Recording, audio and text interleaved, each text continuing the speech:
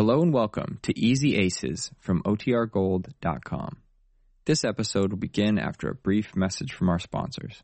Well, Joyce Blaine, the movie actress, has gone back to Hollywood, but her 2-week stay at the Aces has left their mark. There's a daily story by Jane Ace in the Post, the paper on which Marge's boyfriend Neil works. In fact, Neil is ghostwriting the story of how Jane met the movie actress. But that doesn't stop Jane from fancying herself a writer. This episode is in 2 scenes, the Aces bungalow and then to the newspaper. But first to the bungalow where we find Jane clicking away at a typewriter. Listen. Oh, this typewriter. It needs oil or gas or something. Oh, that phone again. Laura, answer the phone. Laura, will you answer this phone? Did you call me, Nan? Yes, can't you hear this phone? It's been ringing every minute. I'll never get this story finished. Answer it. Yes, ma'am.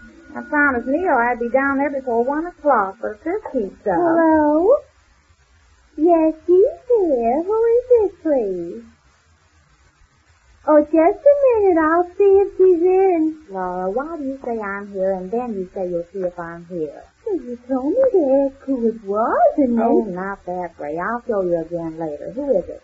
Mrs. Benton. Oh, Mrs. Benton. I guess you read the story in the paper, too. More people have been calling me up here.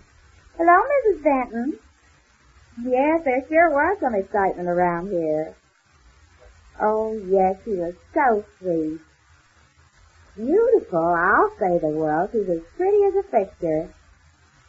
Well, yes, I guess it was touched up, but... Oh, it's much lighter than the pictures. Did you see the picture of her and me in the Post yesterday? Her and me in the car together? You did? Wasn't that terrible of me? Oh, it was. Well, you see, I didn't know they were ready to take the picture, and the first thing I knew... Yes, I'm writing the story of how I met her and how she lived here with us for 2 weeks, and...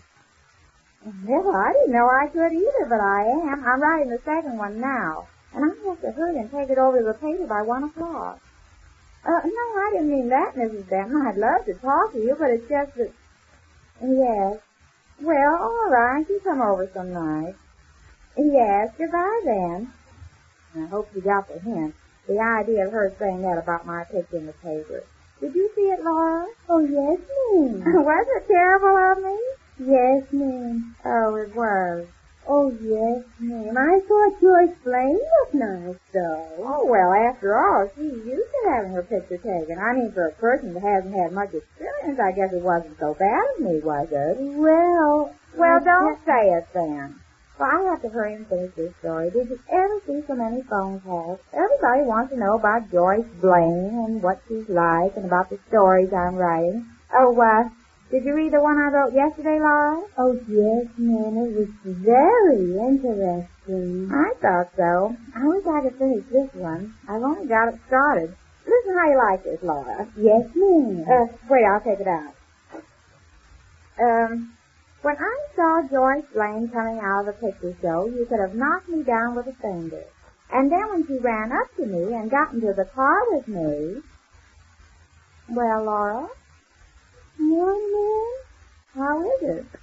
Well, it ends kind of sudden, doesn't it? That's not the end. That's as far as I got. How do you like it up until there? When I saw Joyce Blaine coming out of the picture show, you could have knocked me down with a fender. And then when she ran up to me and got into the car with me...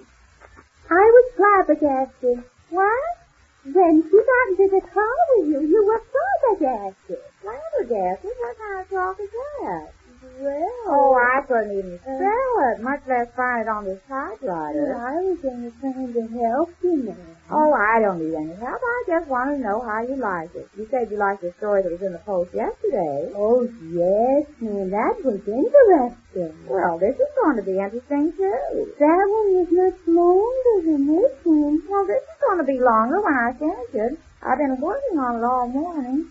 Oh, it must be this typewriter. Oh, it's getting so late. It's after 12, ma'am. I know it. I wonder if I could use Neil's typewriter when I got there. That's what I'll do. Maybe I could write better in a newspaper office anyhow with no telephones ringing in my ears. It's very hard to write something with so much noise going on. Is it, ma'am? You wouldn't know about that, Laura, especially after the way you said you were, flabbergasted. Is that the word you said? Yes, ma'am, but I was only trying to help you. Oh, you. Well, you better get back to the kitchen, Laura. I'm going in and get dressed and go down to Neil's newspaper and use the typewriter down there. I'm sure if I had a better typewriter instead of this old one, I could think of something to write.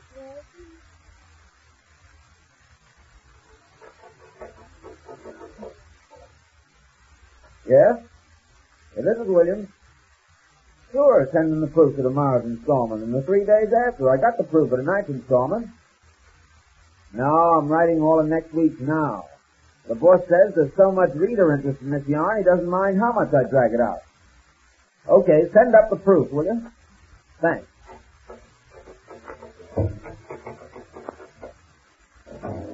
Hello, Neil. Well, Jane, hello. Come on in. Grab that chair there. Thank you. Here, let me take those papers off of there. This coop of mine's beginning to look more like a newspaper office every day. Well, it is a newspaper office, isn't it? Well, I hope so, Jane. Oh, I was just grinding out your next week's installment. This is next Tuesday's I'm working on now. I brought today's. What? Today's story. I got it here. I didn't finish it. I just began it, but that's typewriter for it. Wait a minute, Jane. You say you brought what? Yes, today's story about me and Joyce. Here it is. I didn't get very much done because there were so many phone calls. More people called me up today, Neil. Yes, I suspected they would. But about this story, Jane, you evidently don't understand. I tried to make it clear to you yesterday. You don't have to write it. Oh, but I have to now that I've started, and it says to be continued tomorrow, and it says by Jane A. No, Jane, I don't mean give the story up. You have to keep it going. It's hot stuff right now. It's great for the circulation. Well, I'm glad it makes you feel good, Neil, but I mean... Feel good? I'm talking about the circulation. Oh, I see what you mean, yes. Well, this is as far as I got. Let's see how this is, will you, Neil? This is for today. When I saw... by Jane A. When I saw Joyce Blaine coming out of a picture show, you could have knocked me down with a fender. And then when she ran up to me and got into the car with me, I was flabbergasted. Well, Neil? Oh, is that all? Well, that's all I had time for, but I thought if I could use your typewriter, I could write it in a jitney. It's just that our typewriter is so old. Jane, I've got to explain this whole thing to you again. I can see that. Beg pardon? About this story running with your byline, with your name, by Jane A. You don't write that. I do.